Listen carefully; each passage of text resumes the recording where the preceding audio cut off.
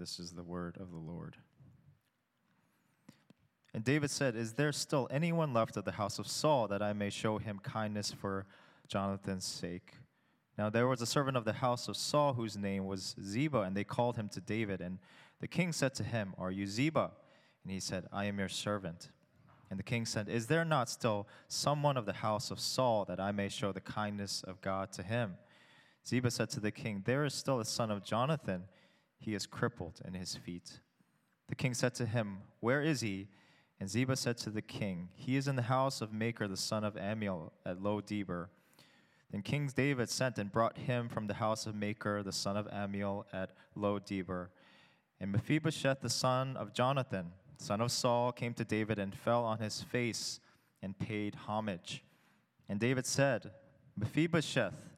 And he answered, "Behold, I am your servant." And David said to him, "Do not fear, for I will show you kindness for the sake of your father Jonathan, and I will restore to you all the land of Saul your father, and you shall eat at my table always." And he paid homage and said, "What is your servant, that you should show regard for a dead dog such as I?" Then the king called Ziba, Saul's servant, and said to him, "All that belonged to Saul and to all his house I have given to your master's grandson. And you and your sons and your servants shall till the land for him, and shall bring in the produce, that your master's grandson may have bread to eat. But Mephibosheth, your master's grandson, shall always eat at my table." Now Ziba had 15 sons and 20 servants. Then Ziba said to the king, "According to all that my lord the king commands his servant, so will your servant do." So Mephibosheth ate at David's table, like one of the king's sons. And Mephibosheth had a young son whose name was Micah, and all who lived in Ziba's house became Mephibosheth's servants.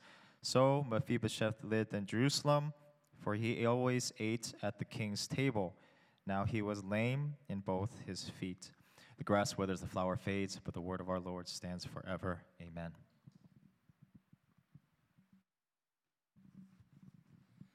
All right, good morning to you once again. Before I introduce Pastor James and his family, let me also welcome and introduce a few who are visiting us for the first time. I met Layla, who's, I believe, from Iran and here to study. Layla's sitting, I think, somewhere. Layla, can you raise your hand for us? Where are you? Where's Layla? Where'd she go? Layla was here. Okay. Ray and Grace is also visiting for the first time with family. Ray and Grace, where are you? They're over there. Okay, there you are. And we also have Elaine. We'll hold our applause till the very end. Elaine is Nicole's friend. Elaine, where are you? Over on that side. Great to have all of you join us today. Let's give them a warm Cornerstone welcome.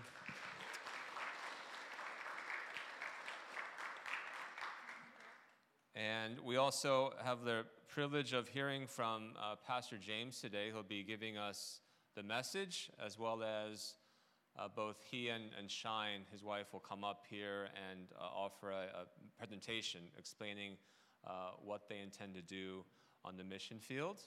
They're planning to enter into the Philippines in a few months, and so right now they're traveling up and down the East Coast to do some fundraising, which is very important work for missionaries in preparation for what's to come. And so we as a church, because the Lord has richly blessed us as a community, we also want to be generous toward our missionaries. And so today we're going to hear from them, and our leaders will get together and pray about how we ought to support them as a church, okay? But Pastor James, I first met when he was a student at Westminster in Philadelphia. Okay, the thing is, I guess I'm a little older than him, so I studied at the seminary first. I graduated, and then he came right after me, right around when Miriam was actually studying. So they studied together at the same time. But I didn't know too much about him at the time. What I did hear constantly is this James guy. He's extremely faithful and trustworthy. So wherever the Lord sent him, he was actually he always had a good reputation, and I knew that he was a good guy, a faithful servant of the Lord. I didn't really know who Shine was, but then I heard her speak really publicly for the first time during 9 o'clock service. And she has this very spunky spirit. I think you're going to really appreciate her after you hear them both share. But just really a pleasure to have both of them here with us. They have two daughters, Maya and Ava, very adorable. And so I'm hoping that we as a church would be able to offer generous support for this family moving forward. Okay? So once again, let's give Pastor James a warm welcome as he comes up here and gives us the word.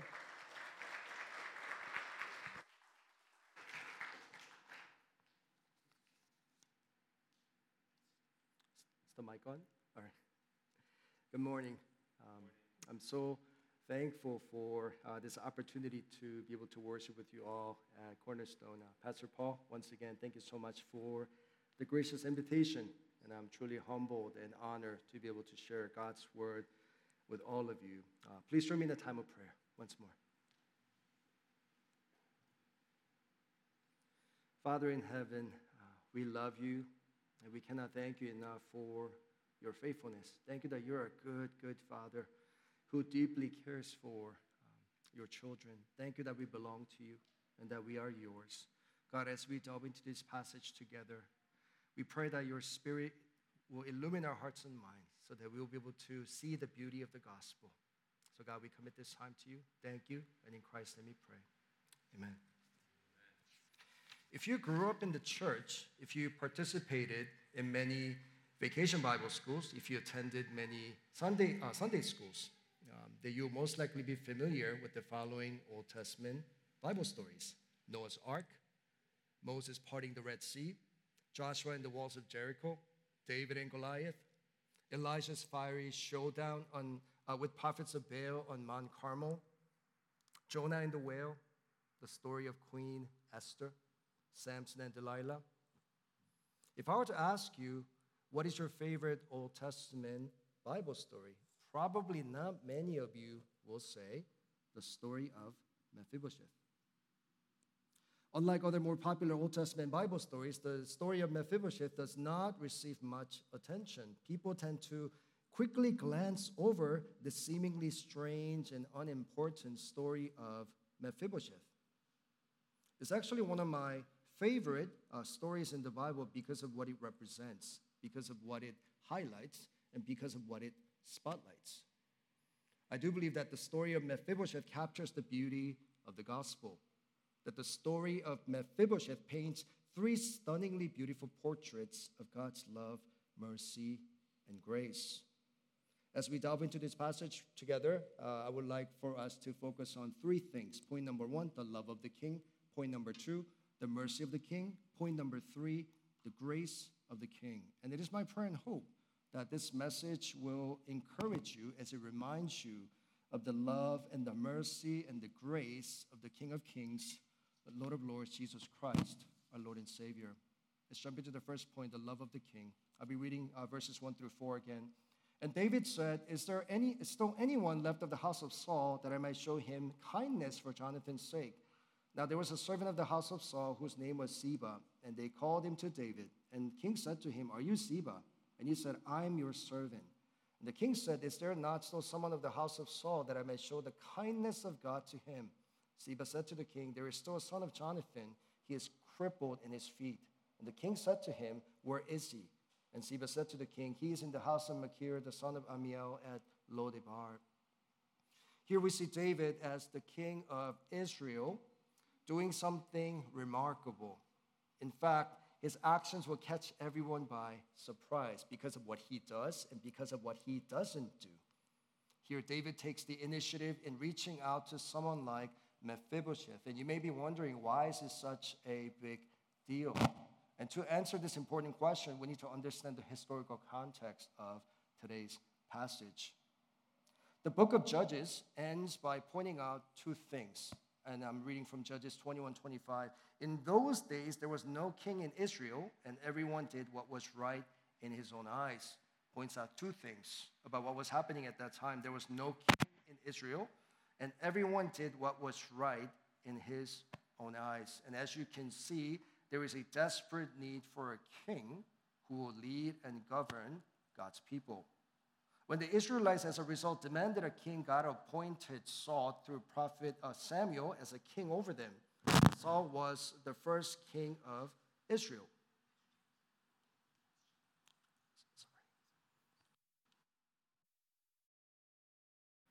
Sorry about that. Saul quickly found favor in the eyes of people because of his physical stature, and this is mentioned in 1 Samuel 9:2. That Saul was a handsome young man, and there was another man among the people of Israel more handsome than he. I mean, if the Bible says you're handsome twice, he must have been really handsome, right? I mean, his shoulders, from his shoulders upward, he was taller than any of the people. And as you can see, Saul definitely fit the profile of a king that everybody would follow because he stood out everywhere he went. However, Saul's kingship eventually and quickly came to an end because he failed to remain faithful to God. He failed to obey God. And this is recorded in 1 Samuel chapter 15. God specifically commanded Saul to annihilate, to utterly destroy the Amalekites. And Saul did, and he did not obey God. I mean, it is true that he did obey God by destroying all that was bad among the Amalekites. However, he kept for himself all that was also good among the Amalekites. But do you know what the biggest mistake was for Saul? He ended up sparing Agag, who was the king of the Amalekites. Now, why does this matter? Because of Saul's foolish disobedience, the people of Israel eventually find themselves on the verge of being destroyed centuries later. Did you know that this conflict is recorded in the book of Esther? In the book of Esther, we meet a character named Haman, and he was filled with fury and sought to destroy all the Jews. Esther chapter 3, verses 5 and 6. And do you know why? Because Haman was a descendant of Agag, the king of the Amalekites, Esther 3:1.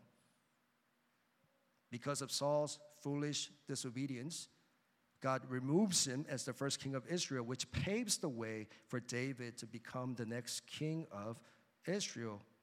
And the story of Mephibosheth takes place in this historical context, in between the fall of Saul's kingship and the rise of David's kingship.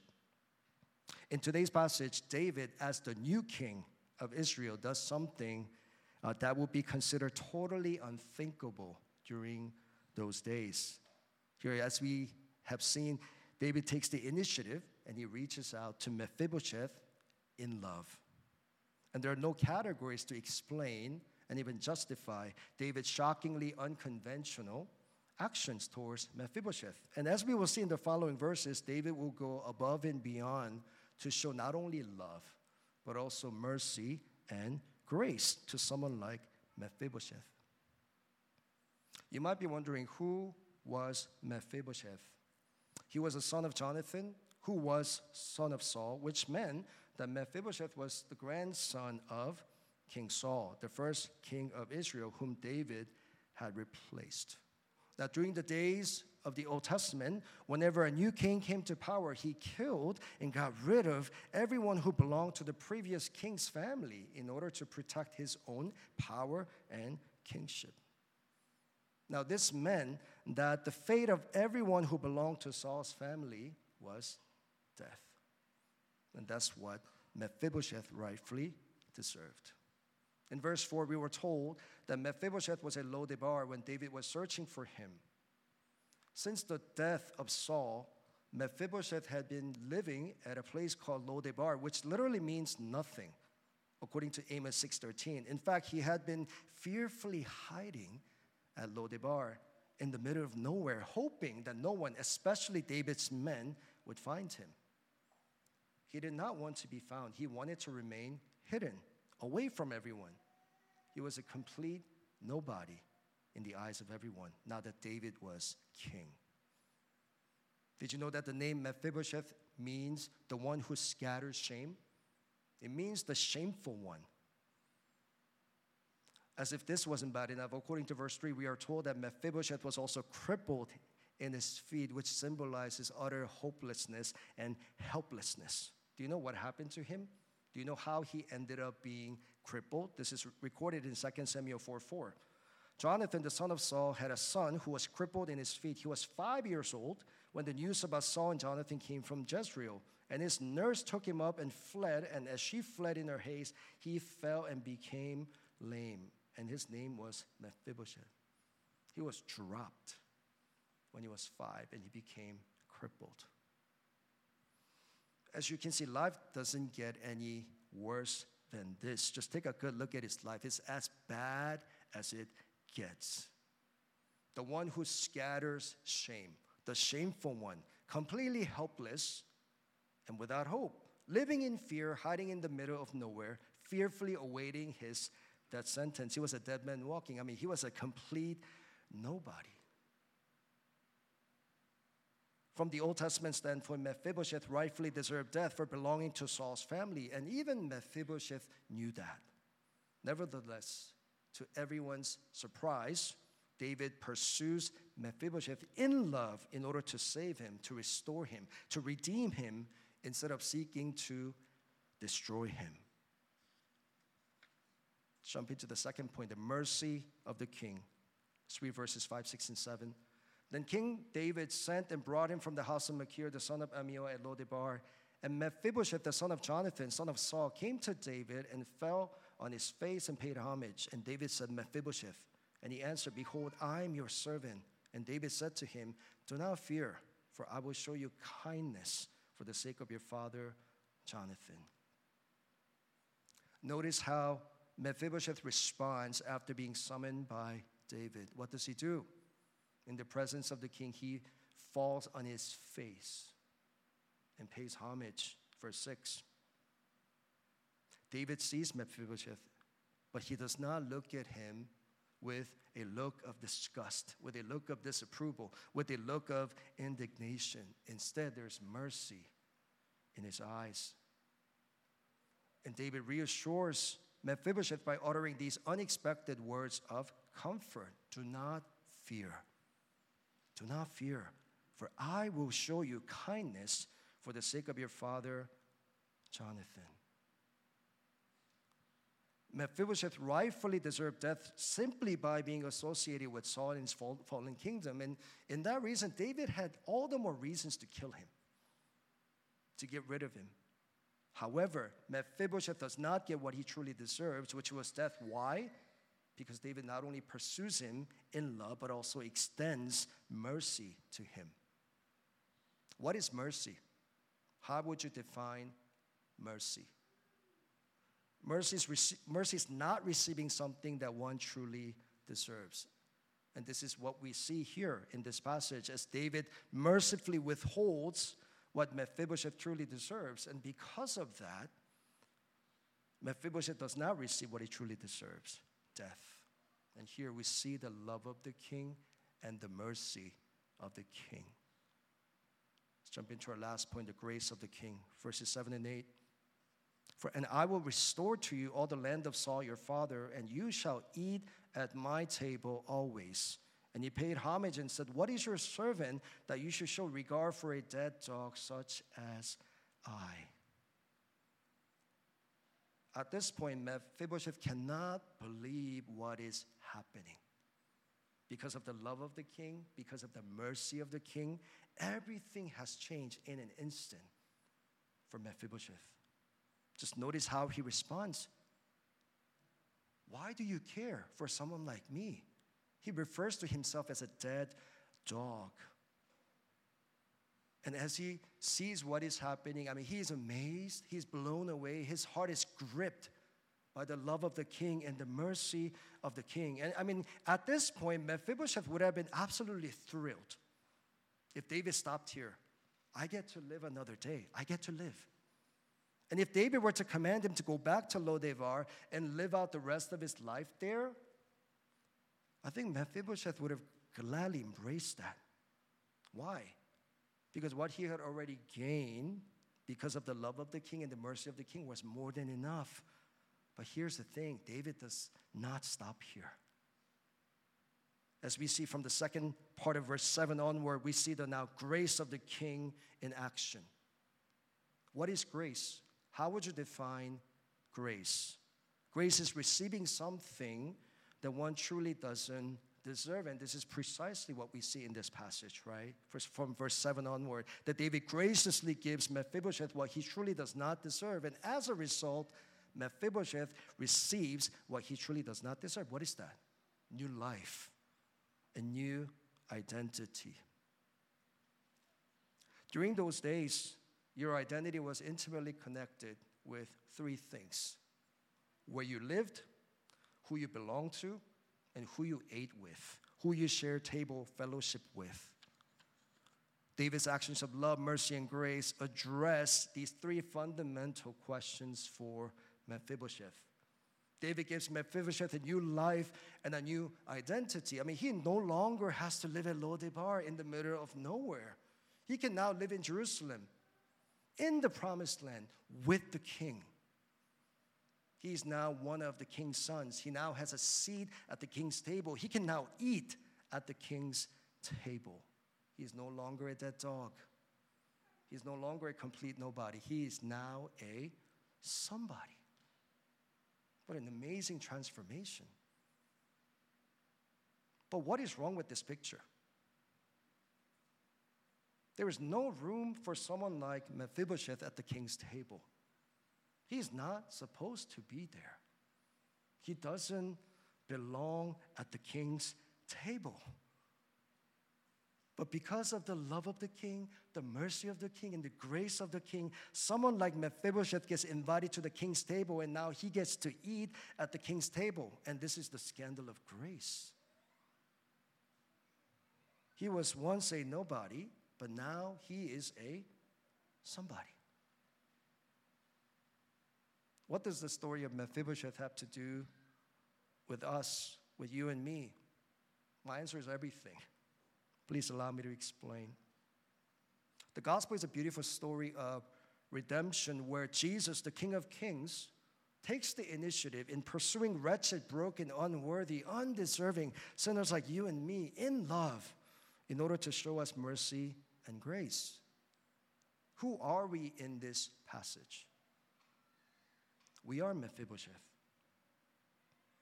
Scripture clearly reminds us that all have sinned and fall short of the glory of God, Romans 3:23, and that the wages of sin is death, Romans 6:23.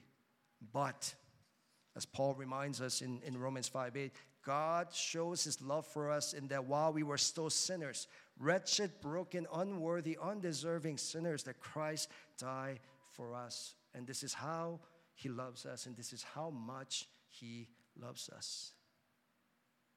The gospel reminds us that we are now a somebody through faith in Jesus Christ.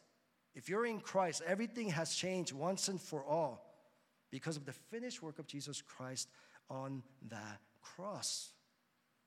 And here's the gospel. Jesus, the King of Kings, became a nobody for you and me on the cross once for all. He became sin for us. He became curse for us so that wretched, broken, undeserving, unworthy sinners like you and me can become a somebody in his kingdom. Because of the finished work of the cross, God mercifully withholds what we truly deserve: death, curse, condemnation, eternal damnation, God's holy wrath.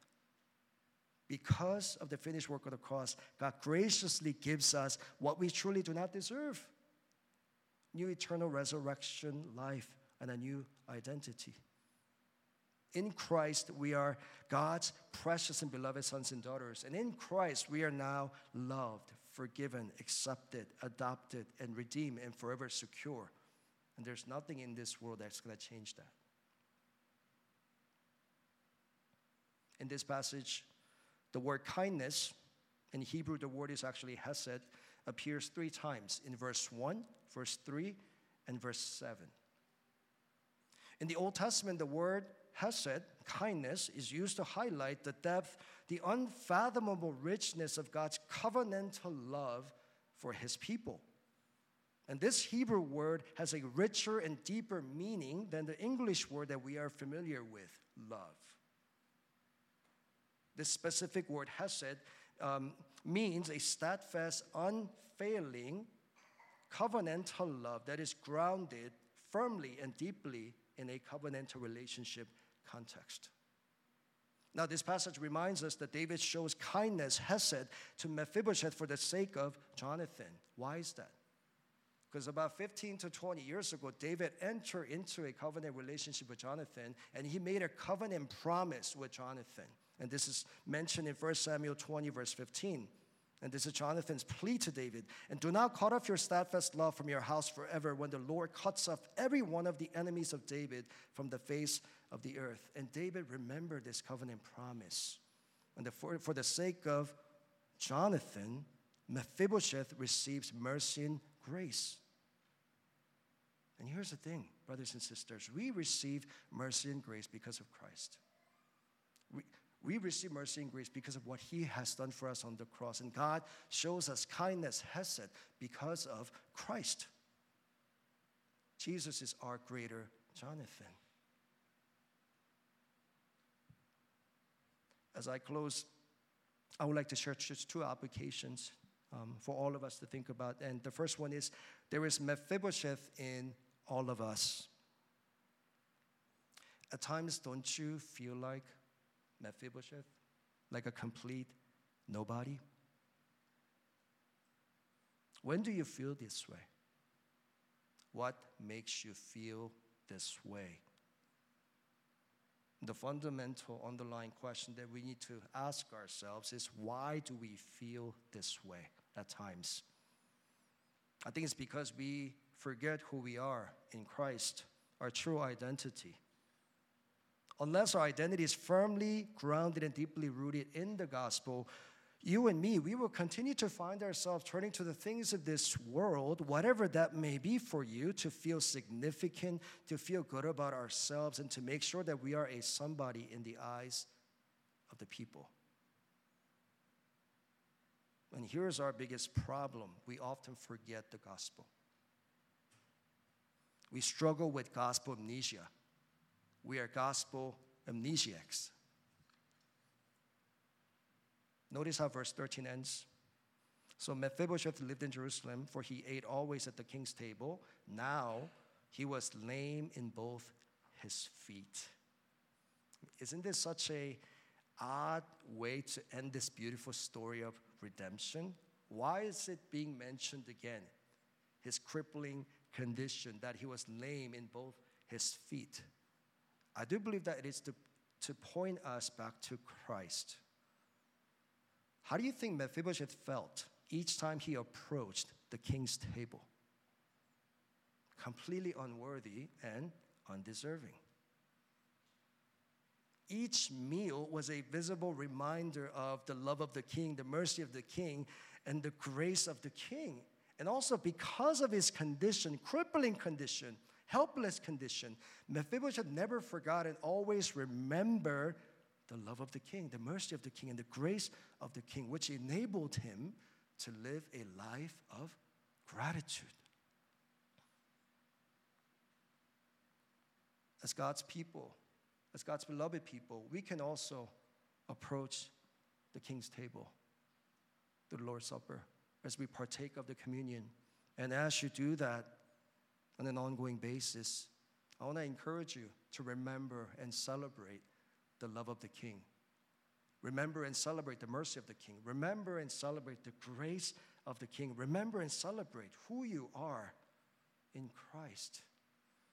And that you have a heavenly Father who loves you deeply. And that he will continue to love you. And he will continue to pursue you in love. And that's not going to change. The second application, there are Mephibosheth among us. Martin Luther once wrote, human love gravitates toward that which is already lovable, that which is already good and beautiful. But God's love gravitates towards that which is unlovable and creates that which is lovable. Here, Luther sums up the fundamental difference between God's love, how he loves, and our love, how we tend to love. And here, Luther points out the fact that our love is flawed and conditional at best.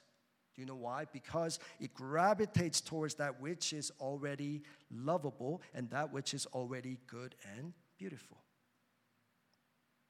Let's be honest. And I'm guilty of this as well. When it comes to loving others, we tend to pick and choose.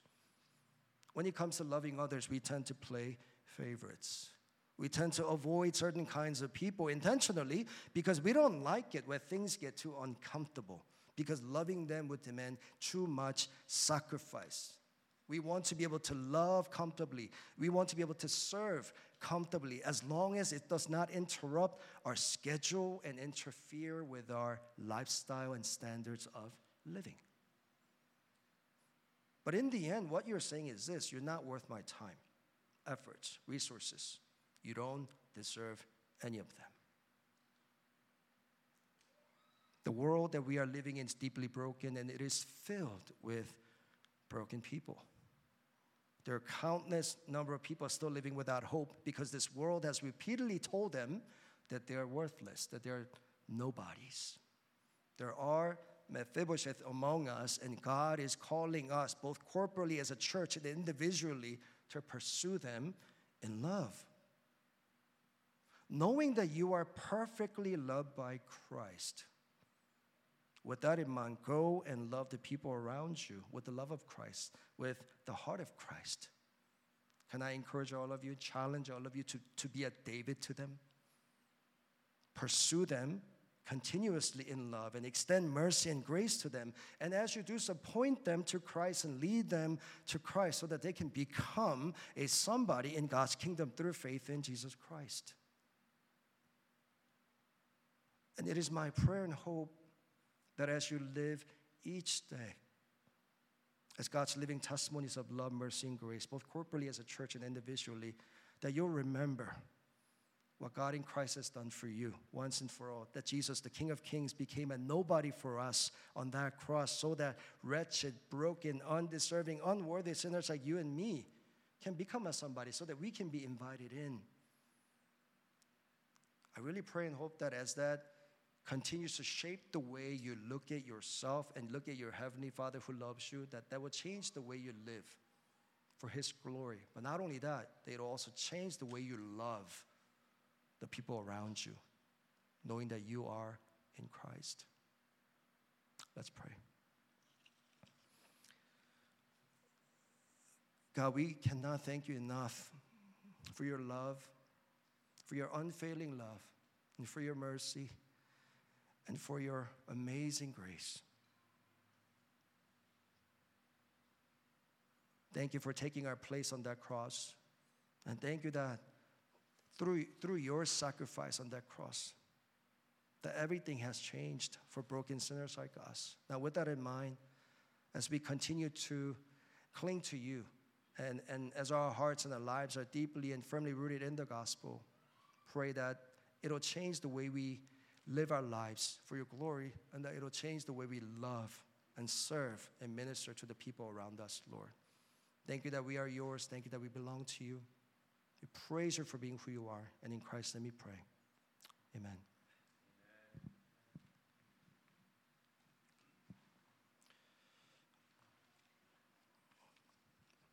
Since Pastor Paul already introduced me, we're gonna skip my slide and we'll go straight into Shine so that you can experience the spunkiness that he just talked about.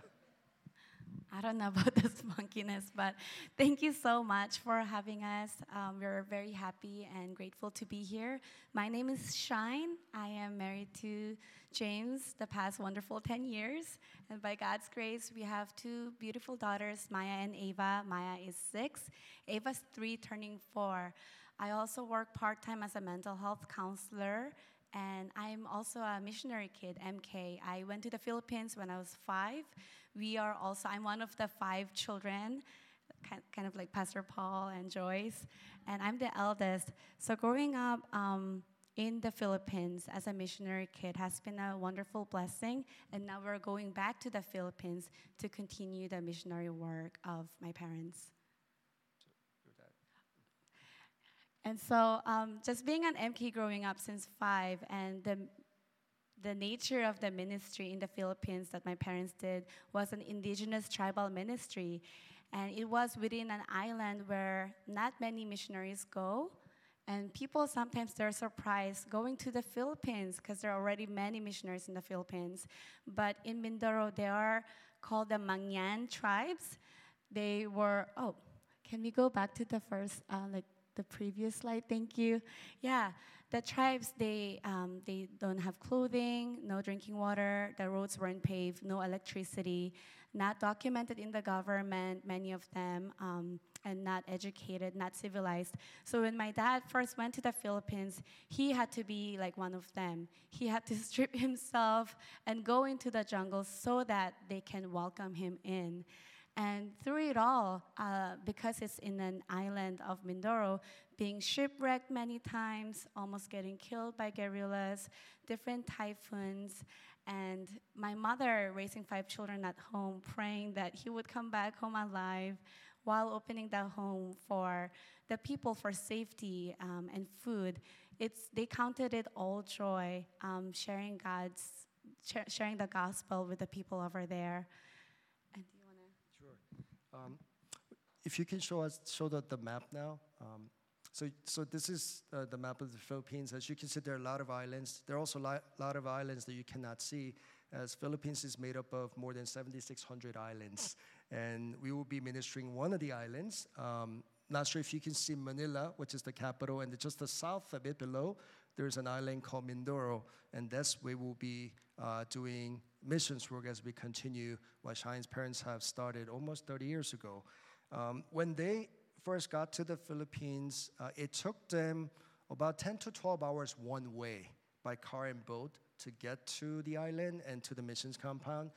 But thankfully, now that things are much more developed, for us in our context, it would take us about 6 hours one way from Manila by car and boat to get to the missions compound where they have been serving for the past 30 years. If you can go to the next slide.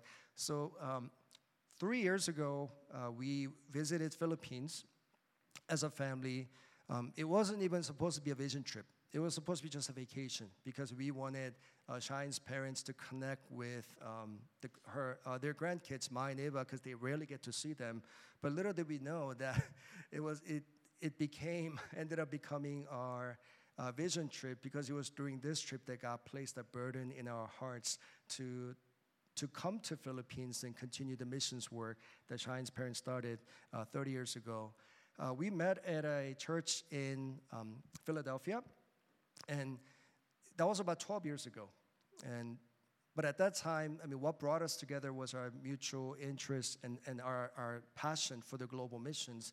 But we didn't know at that time that it would take us this long, like 10 years, to actually get to this place where we're preparing to transition to the mission field. But going back to that vision trip about 3 years ago, it was an amazing time for us to get connected and to meet and reconnect with a lot of the local pastors who actually saw Shine growing up since she was 5. So it was a neat homecoming for her. But what ended up happening is God sent one of the biggest super typhoons when we were there. So we ended up getting stuck in the island and not being able to come out. So we almost missed our connecting flight.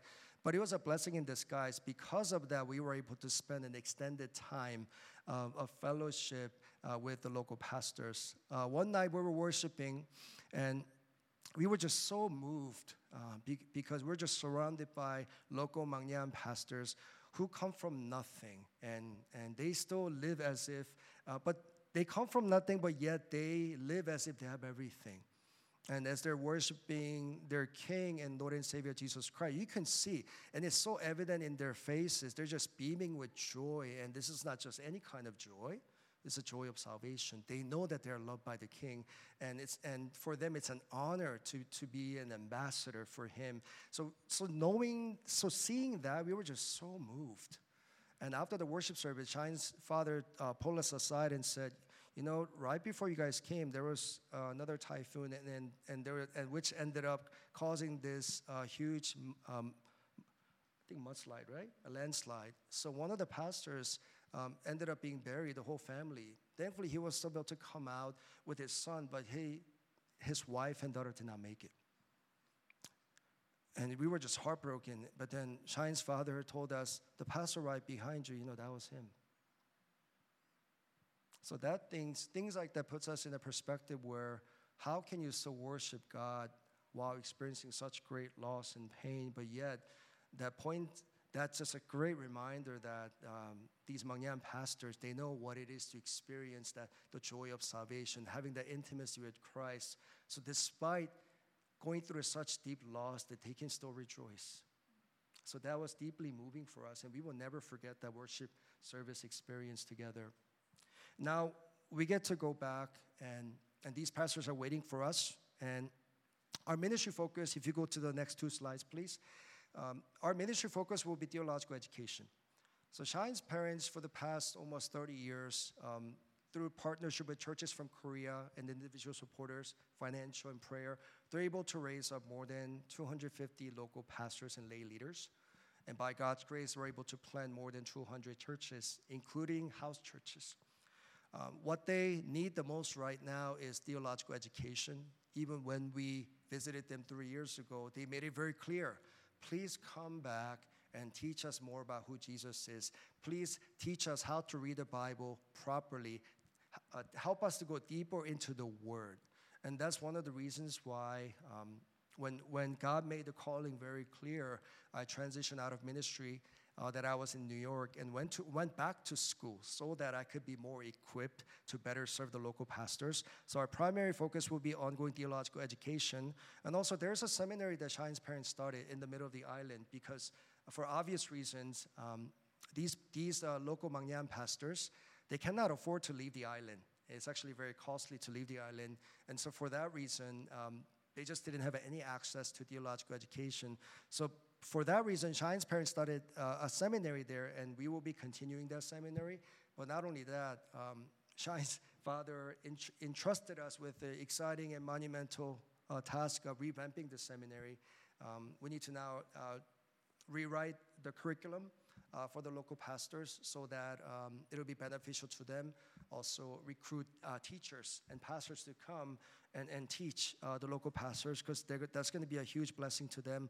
At the same time, we want to begin the important and necessary work of raising up the next generation of local Mangyan pastors because the ones who have been ministering together with Shine's parents are even older than me, and they will eventually need to retire. So we want to begin the work of raising up the next generation of Mangyan pastors.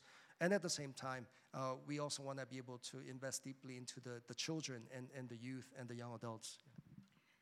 This is really exciting for us because for me, being witness parents also disciplining and sharing the gospel, and also the pastors. One special pastor that comes into my mind, his name is Pastor Carlito. It took him 19 years to be an ordained pastor from a wandering nomad. So a lot of the tribes, they're just wandering, looking for food in the jungle. They don't know how to settle down. They don't know how to farm. They don't know how to do family planning. So wandering for food, starving physically to receive Jesus Christ, and not only being saved physically, but spiritually. And from being a nomad, not knowing how to settle down and live in community, to become a minister who's now boldly preaching about Jesus to the congregation. That 19 years of transformation in Christ and in the Bible, we had to start from teaching from how to read, how to write. What does it mean to be a follower of Jesus Christ? What does it mean to take turns and share and loving and forgiving within a community? So from all that basic things to now, he's going into the jungles to find more tribes. And almost shockingly, we keep finding more and more different tribes within the depth of the jungles. And it is exciting for us to partner with the local pastors because I speak fluent Tagalog, but I do not speak the tribal languages. But these local pastors, they speak the tribal languages, and they know how to climb trees, mountains. They know how to swim in the depths of rivers, and they are willingly going into the jungles to find more tribes. And very excited to come back and report we found another new tribe who hasn't been reached, who never heard about Jesus Christ, and that keeps them going. But even to this day, all these local pastors, they're reading the Bible, they're studying and preaching, but they really want to go deeper into the Word, and they're hungry for more so that they can share more, they can understand more about God Himself. And so for that very reason, like he said, theological training will be our main. One of our main is also fostering community development for the Manyans. Sometimes we're doing visitations, we're visiting certain churches, and the moment we arrive, we find them starving. The congregation has been starving for weeks. And so before the word is being shared, we also got to make sure we're also sensitive about their physical needs. And so for that reason, Mercy Ministry and Philippines being an archipelago, more than 7,600, it's exactly 7,640 islands. So it gets hit by typhoons 10 to 12 times a year. And that's almost becoming normal for them, but it is still a lot of poverty, a lot of physical pain. And we want to be mindful of those needs as well. Just to share briefly about our vision, of course, as we transition to the mission field, our primary emphasis and focus will be continue the ministry that Shine's parents started in Occidental Mindoro. That part in red, that's where we will be. But at the same time, we don't want to limit ourselves just to that part of the Philippines. And we are praying and hoping that as we continue to train and equip and raise up the next generation of Mangyan pastors, we want to be able to send them out and commission them to the neighboring islands so that they can reach more indigenous tribal people who have yet to hear the gospel. And so we want to participate in what God has already been doing in the Philippines, but our strategic plan is to equip the local indigenous pastors and send them out so that they can be a blessing to other indigenous people in other parts of the Philippines. But phase 5, beyond Philippines, because God has blessed Shine's parents with a lot of resources, like we are praying, how can we be good stewards of these resources? And we are really praying and hoping that we get to see this phase 5, because although we're not sure if we will ever be able to get there, but phase 5, we want to be able to host pastors or people who wanting to go into pastoral ministry but cannot afford theological education. We want to be able to host them at our seminary, do life together with them, train them and equip them, and send them back to their countries and communities so that they can plan churches and so that they can start a gospel movement in that part of Southeast Asia. So that's our desire and that's our vision, and we really pray and hope that we get to take part in that amazing and exciting work. We are still in the middle of support raising. Matter of fact, we are I think almost in the middle of our 40-day support raising trip. We left Massachusetts, stopped by New York, and stopped by Philadelphia. Now we're here. We'll be here until next Friday. Then we're going back to Philadelphia, stopping by Jersey, and then spending the last 10 days in New York as we visit just 2 last churches in New York. By God's grace, we are currently at 73% of our support raising goal. It's been a challenge, to be honest, support raising in the midst of a pandemic, but God has opened many, many doors for us to partner with local churches and individuals. So we really pray and hope that if God convicts your heart to partner with us, we really would appreciate your ongoing support prayerfully and also financially. Because without the support of the local churches and individual supporters, we won't be able to transition to the field. And Shine and I, we just finished a intensive 5-week-long training with Mission to the World. And it's during this intensive training, we really got convicted because we realized each day is a step closer to leaving this country. We know that our days are numbered, and it's been hard going through a process of, letting go of what is comfortable, detaching ourselves with what is familiar. And even the concept of home, we've been wrestling with that. Like, what does it mean for us to be home? Of course, our citizenship is in heaven, and that, that's where we are headed. We are just merely sojourners, just passing by. But at the same time, with your support financially and prayerfully, as we leave our home temporarily, here's the thing. The Mangyans and other people, indigenous people in the Philippines, we are leaving temporarily, but they can come home for eternity. So we really pray and hope that you think about that and prayerfully partner with us. And you're sending us out so that not only are we doing missions work with them, because we actually used to think doing missions work is going there and showing them how to get home. No. We actually had a shift too. It's about going there and doing together life with them. It's not just showing them how to get home. It's about coming home together. And that's what we want to do. But without your support and prayers, we cannot do that. So if the Spirit convicts you to give and also want to pray with us ongoing, we would really, really appreciate that. I know for time's sake, obviously, we cannot share everything. But if you would like to connect with us, our information is there. Please shoot us an email if you'd like to schedule a Zoom call with us to learn more about what we will be doing and all the amazing things God has been doing in the Philippines. We would love to do that. And so just want to say thank you so much for this opportunity, giving us an opportunity to share, and thank you so much for listening. Thank you so much. We'll be praying for you and for the church as well. Thank you.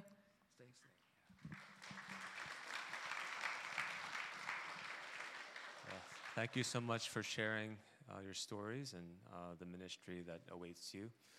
As a church, before we close our service, I'd like for us to take a moment to pray for James and Shine and for their two beautiful daughters. So can you join me in prayer? I'll pray on our behalf. Father, so grateful, Lord, that you are a God who reaches out to a lost people.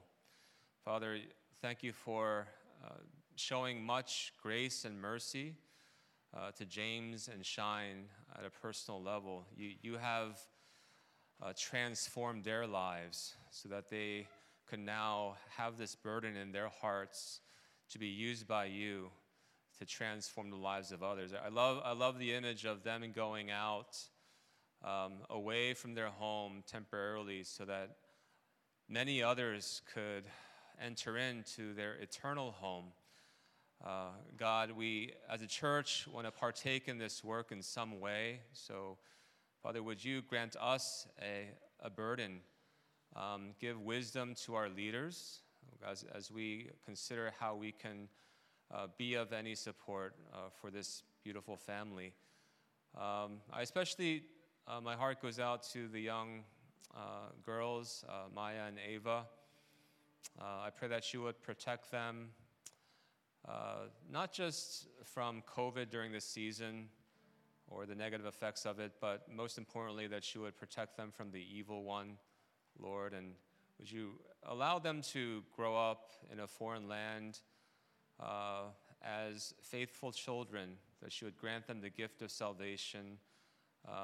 That really is the parents' burden, God. And so would you be gracious to them in using their young lives and raising them up to be faithful disciples of Jesus, that their sisterhood would be greatly enriched, that they would not only be sisters by blood, but of spiritual birth, oh God, and that they may rejoice together as they grow up in the Philippines. And James and Shine, they have this great burden, this weight of trying to raise funds as they're on this fundraising trip going up and down the East Coast. And it is a heavy burden, so God, would you increase their faith? Help them, God, to know that, Father, if it is your will to send them, you will send them, and you will provide for them, and you will enable them to reach their goals. So would you use the churches and the individuals they reach out to really be the means through which they can be fully supported financially, emotionally, mentally, spiritually, in all aspects. Thank you for their witness and their testimony, their example. For all of us, it is inspiring to hear and to see. And so, God, thank you for using them to bless us today. And it's in Jesus' name we pray. Amen. Amen. Yes, prayer cards are in the back, so please, on your way out, pick one up. Okay? And so I'll stand together and now close our service as we sing praises to our God.